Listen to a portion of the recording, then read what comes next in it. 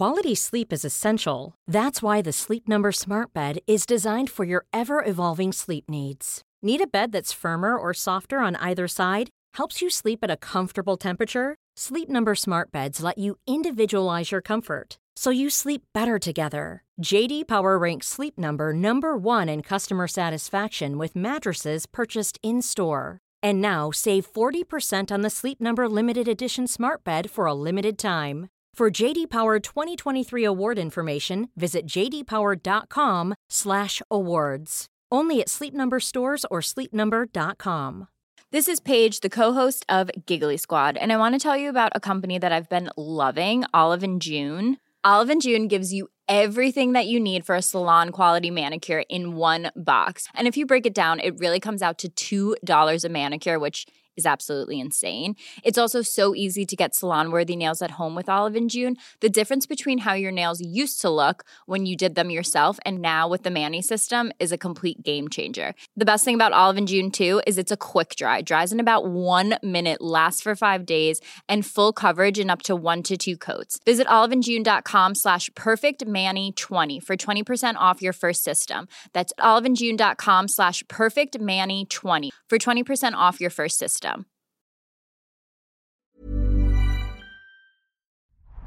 The New Statesman. I'm Jeremy Cliff, writer-at-large in Berlin. I'm Emily Tamkin, senior editor US in Washington, D.C. I'm Ido Vogt, Europe correspondent in Berlin. It's Thursday, the 29th of December. You're listening to World Review from The New Statesman, a twice-weekly international news podcast. Every Monday, we interview a guest for their unique perspective and expertise. Then, later in the week, we come together to unpack some of the most significant stories in world affairs. This week, part 2 of our holiday spectacular, we are looking to the year ahead.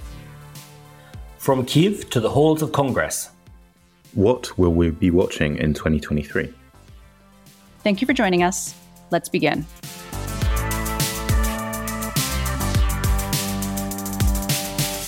Listeners, hopefully you joined us last week and so know that this is part 2, as we said at the top, of our annual holiday tradition in which we look at the year that was and look ahead to the year that will be. One quick housekeeping note about the year that will be is that I will not be here on this podcast. My position at The New Statesman is coming to an end, and so thus my time as co-host of this glorious podcast is as well. I'm so proud of so much of what I've done here at The New Statesman, and this podcast is really a huge part of that. I've really enjoyed being a part of your lives, listeners. You can find me at Emily C. Tamkin, Twitter, Substack, Post, my book, Bad Jews. Hopefully we'll continue to find each other, but I also hope that you will continue to find this podcast. And I know that my colleagues will see it through. It is the end of an era, Emily. Yes. We've been, Jeremy, I mean, this used to be just Jeremy and I like peppering guests with questions. And now it's this twice weekly thing with some razzle dazzle. No, I'm really proud of what we've launched and what we've grown. And I know that it will continue to grow and it will be different, but it'll still be a podcast well worth listening to. I'll be rooting for you guys from afar. 240 episodes it's been. Really? Oh my gosh. All right. Well, let's make this one the best one yet. No, listeners, we are going to be looking ahead to 2023, as we forewarned at the top there. Some of us will be making predictions. Some of us will just sort of be noting what we're watching, but all with an eye toward the year that is to come. So, Jeremy, get us started with your first prediction. Yeah, well, when Emily says some of us are making predictions, she basically means the foolhardy ones who are willing to take their credibility into their hands rather than sensible ones who would just rather sort of set the scene. So my foolhardy prediction, number one, is that I don't think it's too foolhardy, actually, but it's that 2023 will be the year when new fractures grow in the global West. What do I mean by that? 2022, as discussed on the previous Look Back episode, was a year in which, in some ways, the West, or the global West as it is called, so the US and its allies in Europe and the Pacific, perhaps proved to be more resilient than some might have expected. You know, there were differences over Ukraine, but broadly speaking, the US and its closest allies hung together on sanctions, on providing Ukraine with various forms of support, be it economic or military, and sort of stood relatively united behind Kyiv, and actually kind of provided a bit of a narrative of Western resilience. Now, I think that's not going to vanish in 2023, but I do think it will become more strained on various fronts. Firstly, I think that we're already seeing an economic gulf opening up between the US and Europe, particularly as a result of Joe Biden's Inflation Reduction Act and its Buy American provisions and the support, the subsidies it pays, billions of dollars of subsidies it pays American industry, which is very contentious here in Europe, and it is accused of being protectionist. And I think there is a hope in cities like Berlin, where I am, or Brussels, that Biden can be lent on to pull back on some of this. I don't think that's realistic. I think particularly with the 2024 US election coming, the salience of the economic conditions, particularly in sort of blue collar swing states, will only grow. I don't see Biden and the administration resiling from the act. I mean, it's already in train. It's already passed. So I think that's going to only increase over the course of the year. So I think you'll have that.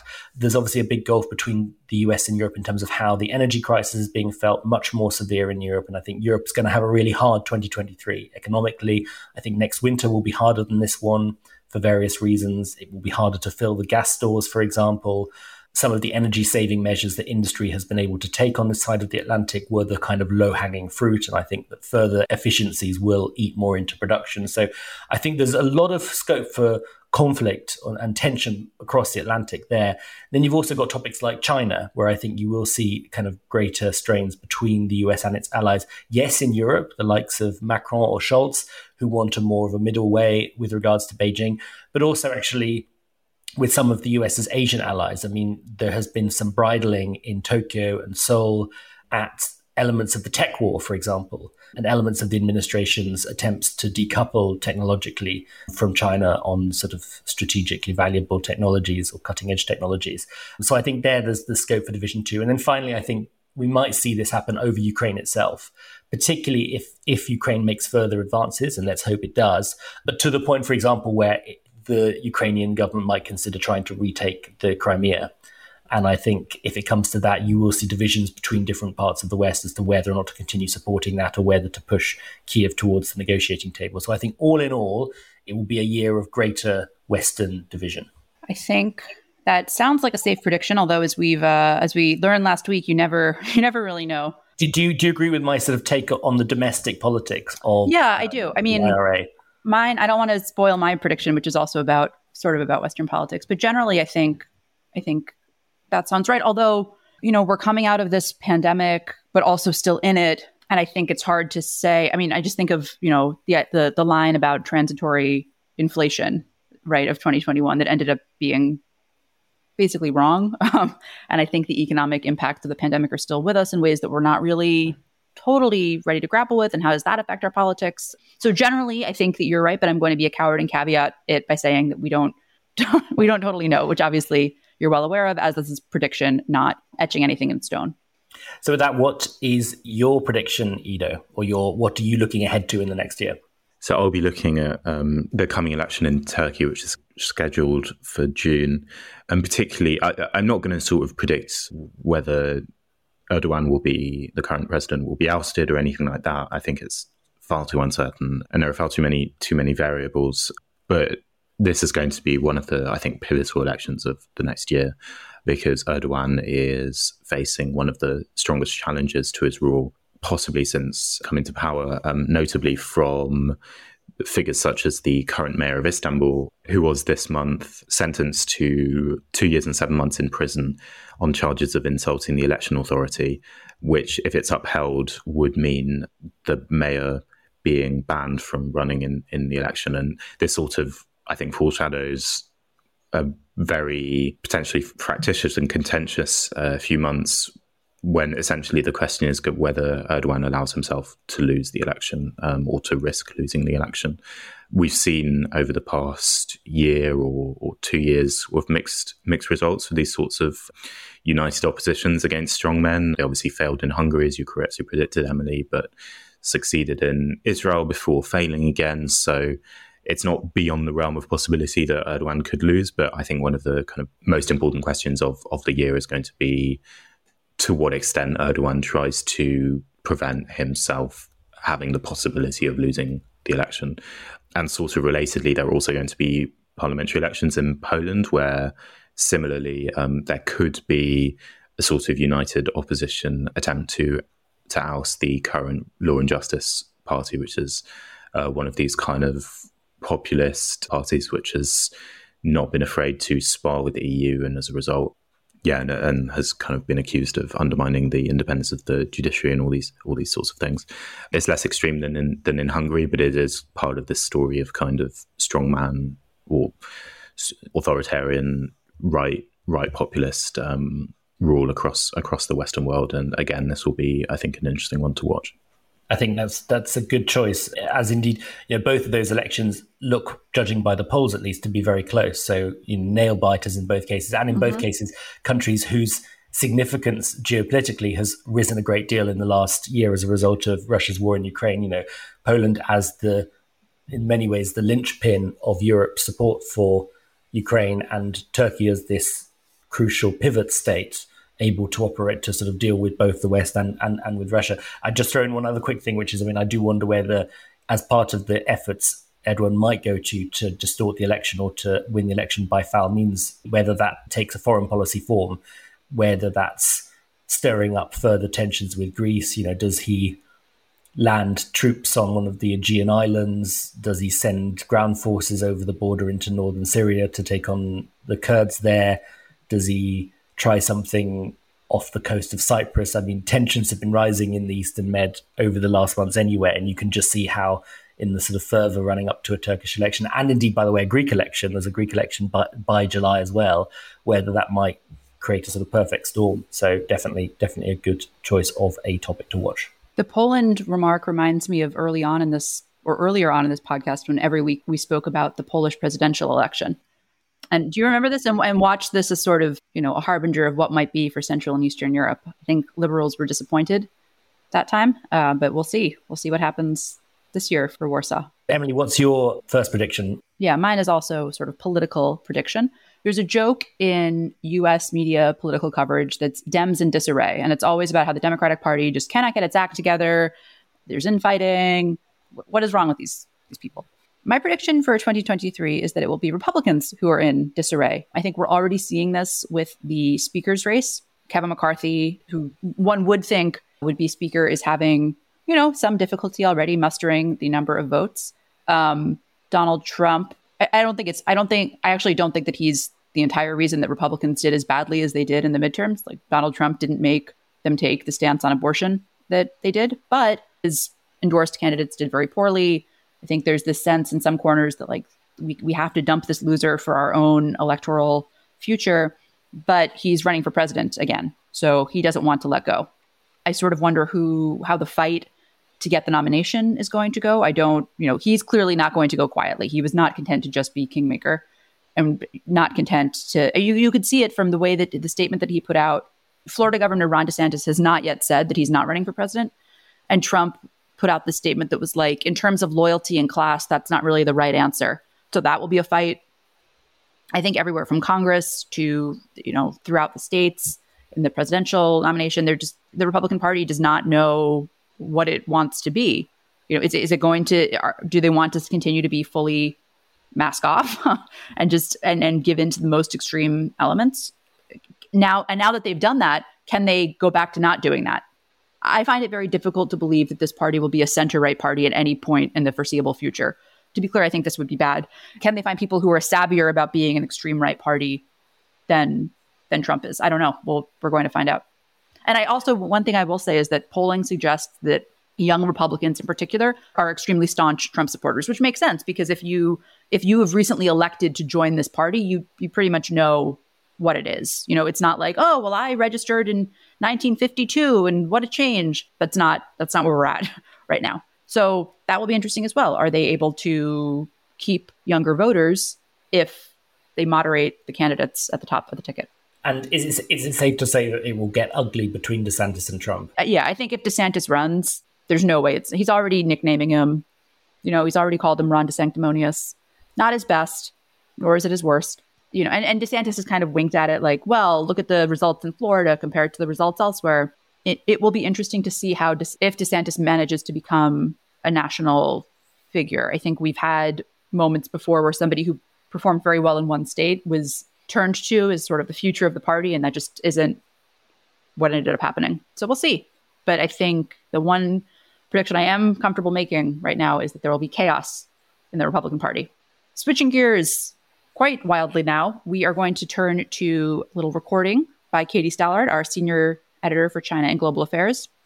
Here's her prediction for the future of Russia's war in Ukraine. My prediction for the year ahead, and let me be clear that I really hope to be wrong about this, is that Russia's war against Ukraine will not come to an end. In the year ahead, I think we're likely to see the tempo of the conflict slow, to see fewer dramatic shifts in territory. But it's also clear that both sides are making an effort to regenerate their forces and preparing for renewed offensives. As we are recording this in late December, we have seen a series of Ukrainian successes in recent months.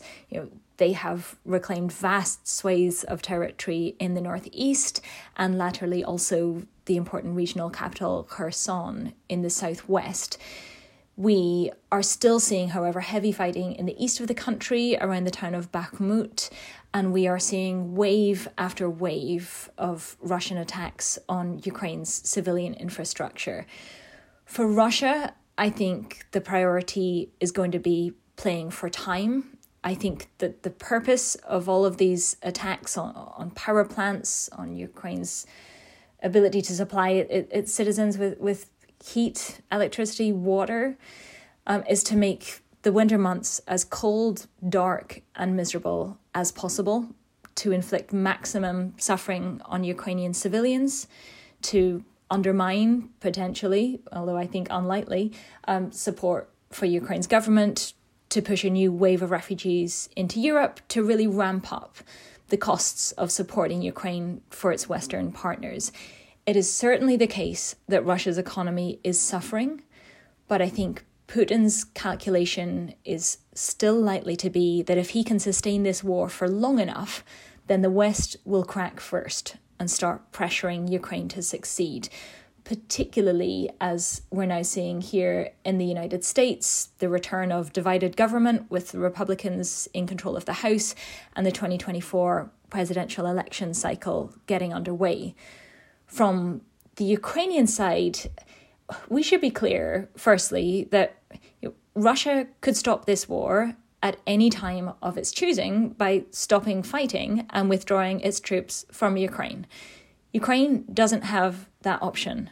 The option for Ukraine is whether or not to stop defending itself, which, when you understand the kind of scenes that they are finding every time they take back a town or a village, they are finding mass graves. They're finding evidence of war crimes. They're finding torture chambers. So there is a powerful imperative for the Ukrainian forces to keep fighting, to keep taking back territory, to not leave their citizens to suffer under Russian occupation.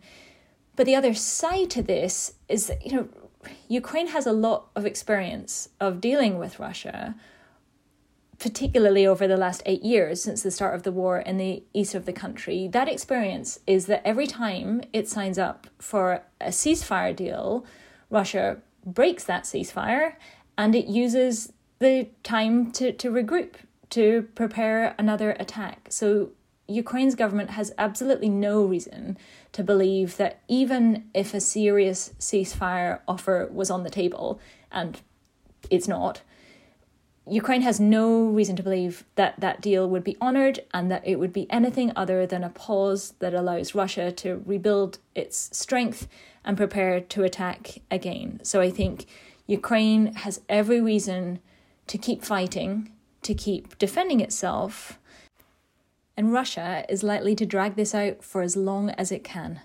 So unfortunately, I see no sign of an imminent end to the conflict in sight.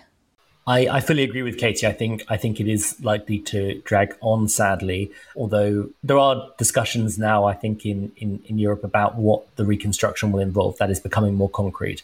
It's just a case of when we actually get to that point. One other bonus prediction I'd throw in related to this, which is in my longer piece on the year ahead, which we'll put in the show notes, is that centrifugal forces will accelerate on Russia's periphery. It's very clear that unrest in some of the internal Russian republics is bubbling away. These are the parts of Russia that have been most called on for troops to send to the front line in Ukraine.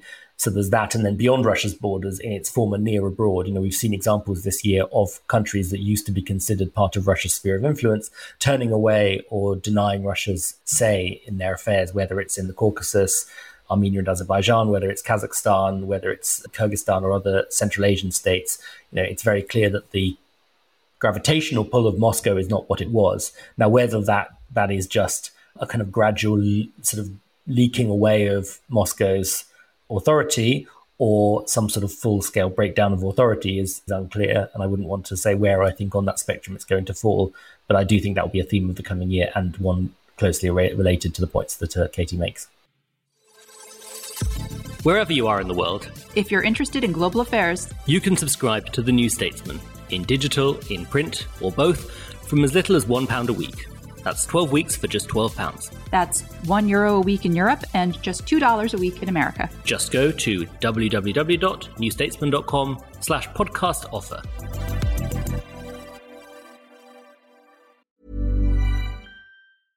Quality sleep is essential. That's why the Sleep Number Smart Bed is designed for your ever-evolving sleep needs. Need a bed that's firmer or softer on either side? Helps you sleep at a comfortable temperature? Sleep Number Smart Beds let you individualize your comfort, so you sleep better together. J.D. Power ranks Sleep Number number 1 in customer satisfaction with mattresses purchased in-store. And now, save 40% on the Sleep Number Limited Edition Smart Bed for a limited time. For J.D. Power 2023 award information, visit jdpower.com/awards. Only at Sleep Number stores or sleepnumber.com.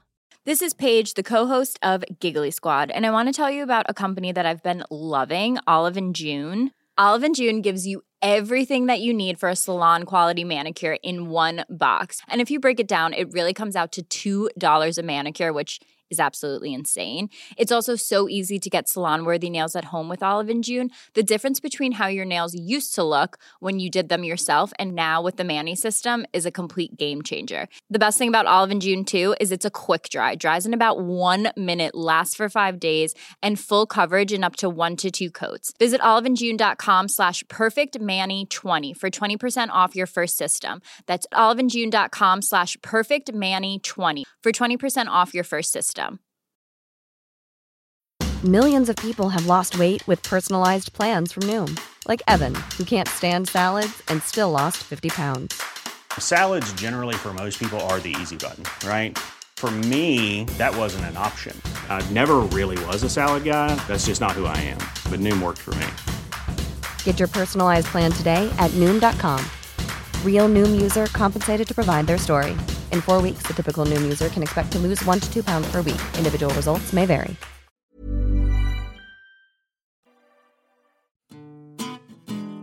Hi, I'm Anoush, and I host the New Statesman podcast. Twice a week, we get under the skin of Westminster to help understand what's going on and what's going to happen next. We interview politicians, policymakers, and people on the front line to get you the full story behind the headlines. Plus, hear from our award-winning editorial team, including political editor Andrew Marr, to get to the bottom of what on earth is happening. Listen to the New Statesman podcast. You can subscribe now wherever you get your podcasts.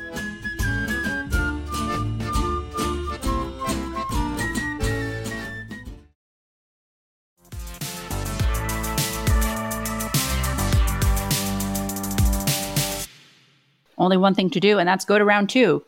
Jeremy. So my second sort of prediction is that I think the EU will miss its best available window for a big leap forward in terms of reform and necessary integration. I think there is a consensus now across many of the major capitals, including Paris, Brussels, and Berlin, that the EU does need major reforms. It has muddled its way through recent years. It has survived crises that some wrote up as being existential, but it's always been in reaction mode. It has always been reacting to the latest crisis. And it's clear that ideally it would reform itself in a way to make it in a more proactive fashion, in terms of energy integration, in terms of defense integration. Just talking about US politics, we don't know how long it will be until the US really wants to comprehensively pivot to the Pacific, even given current events in Eastern Europe. It's also clear that a new wave of enlargement, eastwards enlargement, is rising up the agenda. That's obviously, I think, good news to draw in the Western Balkans and in the long-term states like Moldova and indeed Ukraine. But that will involve major change within the Union. It can't continue to operate on its current structures with 30, 32, 33, 34 members, including quite sizable members that are a lot poorer than the average. So I think things like abolishing the veto or the unanimity requirement for things like foreign policy or tax also need to be on the agenda. So there is an obvious big reform agenda that probably requires treaty change to ready the EU for the realities of the mid-late 2020s and beyond. And a sensible union, a far-sighted union, would take this coming year as the chance to do so. We've gone through the Franco-German election season in the last 18 months or 2 years. We've got another European election in 2024. And that doesn't just mean a new European Parliament, it means turnover in the other institutions, so the Commission, for example. So 2023 is a very obvious year to try and take those steps. But my pessimistic take is that the EU will not do that. I think there will be incremental progress, maybe on some forms of defence integration. Potentially, I could imagine a new common fund to support states through the energy crisis. I think because you are going to see real tensions between those most hard hit over the course of the years and those less hard hit, those that can afford to bail out their industries and those that can't. I think that could become a major topic and that could lead to some sort of new structure. But I don't see the kind of big bang that I just described coming this year because the divisions at the moment are too great. There is a sort of tetchiness between Paris and Berlin, which undermines that supposed motor of the EU, even though actually, ideologically, I think Macron and Scholz are relatively close together and their governments are relatively close together. Another problem is that two of the other major states in the EU are currently led by right-wing populists. So Italy under Giorgia Meloni and, as discussed, Poland under Law and Justice, at least until the elections in the autumn. And, divisions have grown in some areas over Ukraine. I think Germany and France have both lost a certain amount of credibility among Central and Eastern European member states over this kind of ongoing appetite they seem to have for some sort of long-term accommodation with Russia. So I just think those divisions, I think treaty change would be a tall order in any case. Bringing in qualified majority voting, so ending unanimity requirements on big topics like foreign policy, was always going to be a tall order. I think this would have been a good year, or this would be a good year to try and rise to that challenge. But I unfortunately, I don't think the union will. I have one follow-up, which is that one of the major threads of discussion of European foreign policy in 2022 seemed to be this idea of the Zeitenwende. This Scholz announced after Russia invaded Ukraine that this was like the turning of times or a new epoch or however you want to translate it. And then the sort of dueling narratives this year were, yes, it really was. And actually, no, Germany didn't mean it. And, we can sort of broaden this out maybe to Germany and France or Western Europe. Basically, which side do you think that Europe did step into taking a more independent, robust, maybe hawkish foreign policy in 2022? And if so, or if not, do you think we'll see more of the same in 2023? I think that Zeitenwende was never going to be an event. It was always going to be a process. It was always going to be a long-term thing. And we forget that Scholz gave that speech on the 27th of February under a certain amount of pressure to move quite quickly on some of the topics he was talking about. Like, Nord Stream 2 was never going to survive, I think, the events of the 24th of February. And the curious thing about it is that on the one hand, Germany, to take that one case, has done things that were previously unthinkable. It's stopped progress on Nord Stream 2. It's delivered lethal weaponry into a war zone, previously a taboo. It has approved a 100 billion euro fund for new defense spending. None of that would have happened without the 24th of February. And yet it has still not gone far enough given the scale of the events, given the size of Germany, given its centrality. So whether we're talking about the overall state of the German armed forces, kind of huge kind of gaps in equipment, a lot of kit needing upgrading, the actual underlying German defense budget won't reach NATO's 2% of GDP target now until 2025. Remarkably, the government here is still dragging its feet on some crucial military exports to Ukraine. So, for example, battle tanks. And the lessons of Germany's energy dependence on Russia do not seem to be being applied to its relationship with China. It should be an integral part of the Zeitenwende to say, to actually ask some tough questions. What did we get wrong about the relationship with Russia and how do we avoid making that mistake in the future? But yet you have Scholz pushing through the sale of a stake in Hamburg's harbour to a Chinese state-backed firm. So on various fronts, you think, has this really been internalized? And I think, so we have seen kind of the Zeitenwende as an agenda item this year, but there is then this so-called the Zeitenwende im Kopf, or the Zeitenwende in the heads. So, will people actually start to, in Berlin, in strategic circles, start to think differently about their country's role and actually act on different impulses? And that, I think, is a longer-term story. So that's my hot take on the Zeitenwende. Great.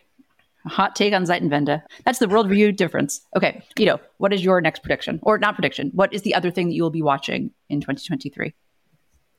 This actually is a prediction, but I know, incredible, right? Oh, I don't think this for me, my last episode. Oh. Only for you, Emily. Yeah, thank you so much. All right, go ahead, Guido. I don't think it's a particularly far-fetched one, but I do think it's one that's really interesting. I think there's going to be a kind of moral panic over AI and specifically these text generative models, which we spoke about a few weeks ago on the podcast. So tools like ChatGPT and whatever potential successors and competitors to GPT are released over the next few years. I think that there's going to be serious alarm and kind of questioning over the role of these tools, particularly in education. I would not be comfortable writing parts or a whole article with ChatGPT. So for the moment, my editors can rest easy. But I am not confident that whatever ChatGPT produces would be worse than what I wrote when I was, say, 13 years old. And I can very much imagine that if I was in school, I would be using this for assignments already, for homework already. If I was writing an essay on Of Mice and Men and I wanted 3 themes from the book, I can very, very easily imagine giving this over to ChatGPT. I think first of all, there's going to be a kind of moral panic and probably attempts to ban this or to try and regulate it, and that they're not really going to work because now the cat is out of the bag. And we're also going to see some grappling with how to live with this tool. For example, does this mean we're going to have to go back to more oral examinations so that students can't use these tools to write coursework that they submit, and they actually have to learn about these, their books or the history or whatever, to then be able to talk about it in an oral examination? I think that's possible. And kind of more broadly, I think we're going to see a lot of grappling with the role of these generative text models in the professional world, because they're now so good. I mean, they're not going to put me out of the job yet, but I don't think they're that far away from potentially putting me out of a job.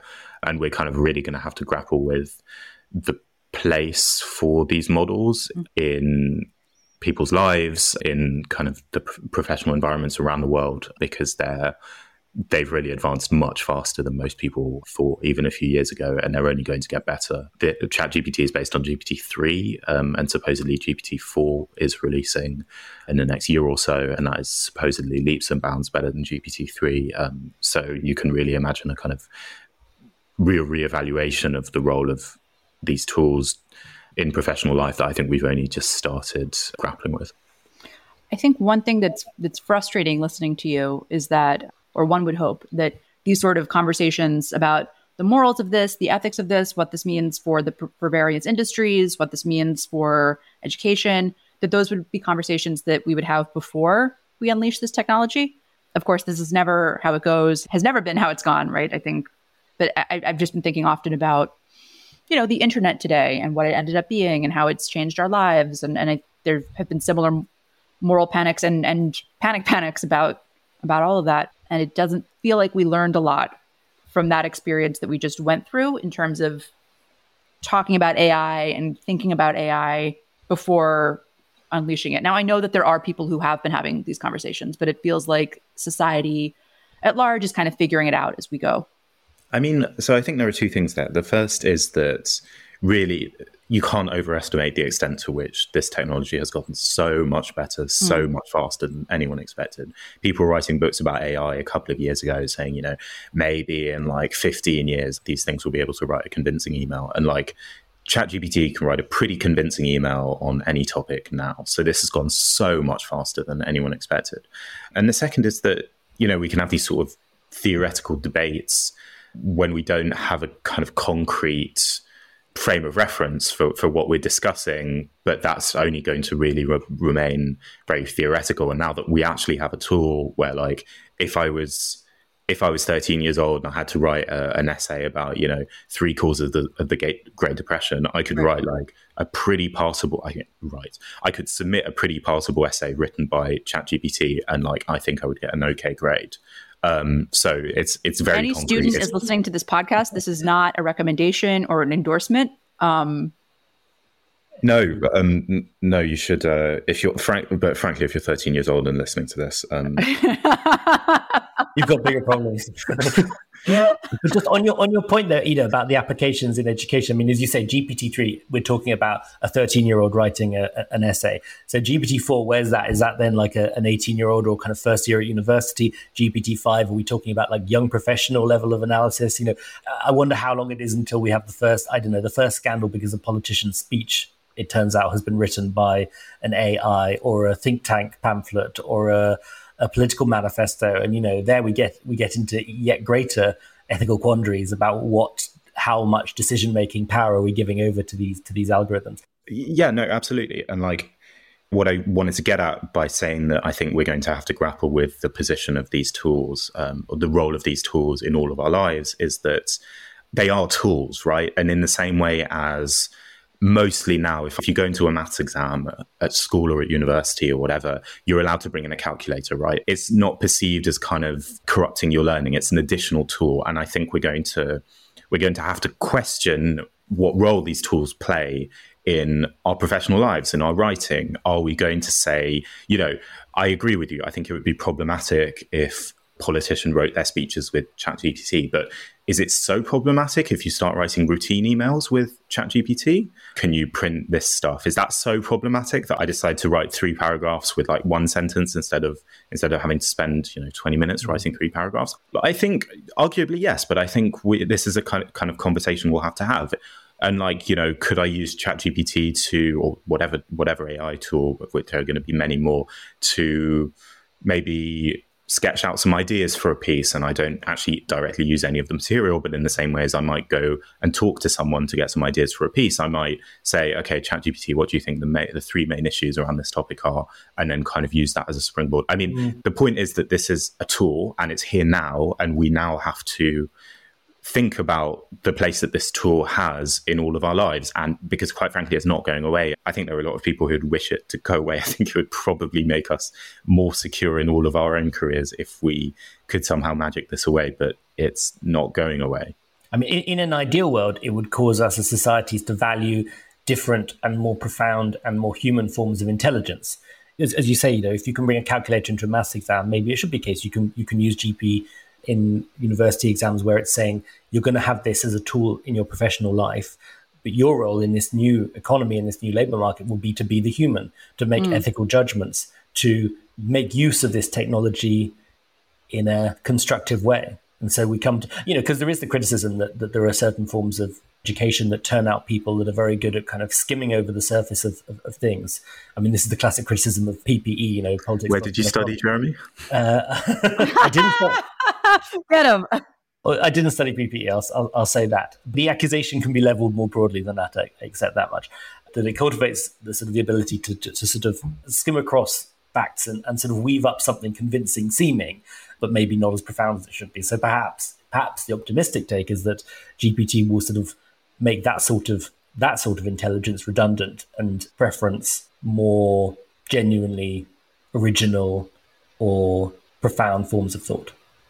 Certainly one to watch in 2023. We are going to close with, if you have listened before, we do an annual holiday surprise, which is me warping the words of a beloved holiday classic to make it about this podcast. This is less than 2 minutes. I timed it. So if you hate merriment, don't worry. It's all going to be over soon, much like my time on this podcast. All right. It is an abridged and adapted version of Jingle Bells. Okay. And it wasn't written by GPT. And it was written by me. I'd like to see a chatbot do this. Dashing to the mic, produced by Adrienne and May. Around the globe we go, chatting all the way, blah, blah, blah. Talking about the news, making analysis bright. What fun it is to listen to the World Review tonight. Oh, World Review, World Review, World News all the way. Oh, what fun it is to talk about China and the USA. Hey, World Review, World Review, World News all the way. Oh, what fun it is to talk about China and the USA. Next verse. If Jeremy is on, we're talking about Germany. Or maybe about elections. Somewhere else. Could be. Ido has thoughts on France, but he covers Ukraine too. Katie knows her dictators. I say we've got a lot to get through. Oh, World Review, World Review, World News all the way. Oh, what fun it is to talk about China and the USA. Hey, World Review, World Review, World News all the way. Oh, what fun it is to talk about China and the USA. Last verse. So thanks for listening. It's really been quite a year. Sorry that now on this last ep my singing voice you hear. The team has done its best to cover sea to sea. And I'll be gone, but they'll be back in 2023. Hey, World Review, World Review, World News all the way. Oh, what fun it is to talk about China and the USA. Hey, World Review, World Review, World News all the way. Oh, what fun it is to talk about China and the USA.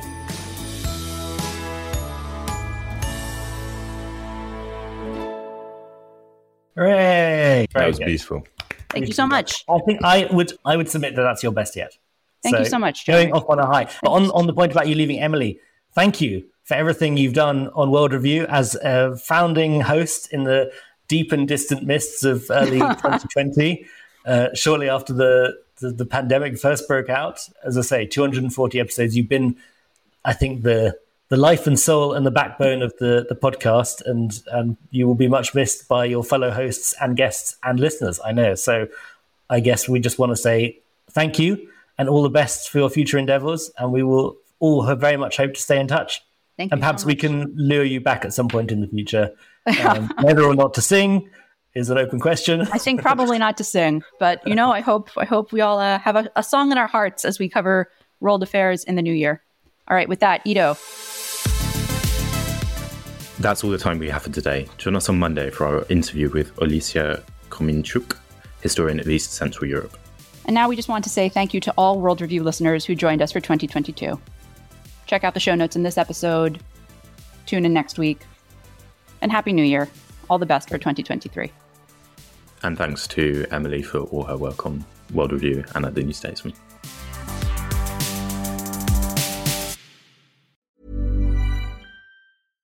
Trust in politics is broken, so can we get UK politics working again? That was the last time we were happy.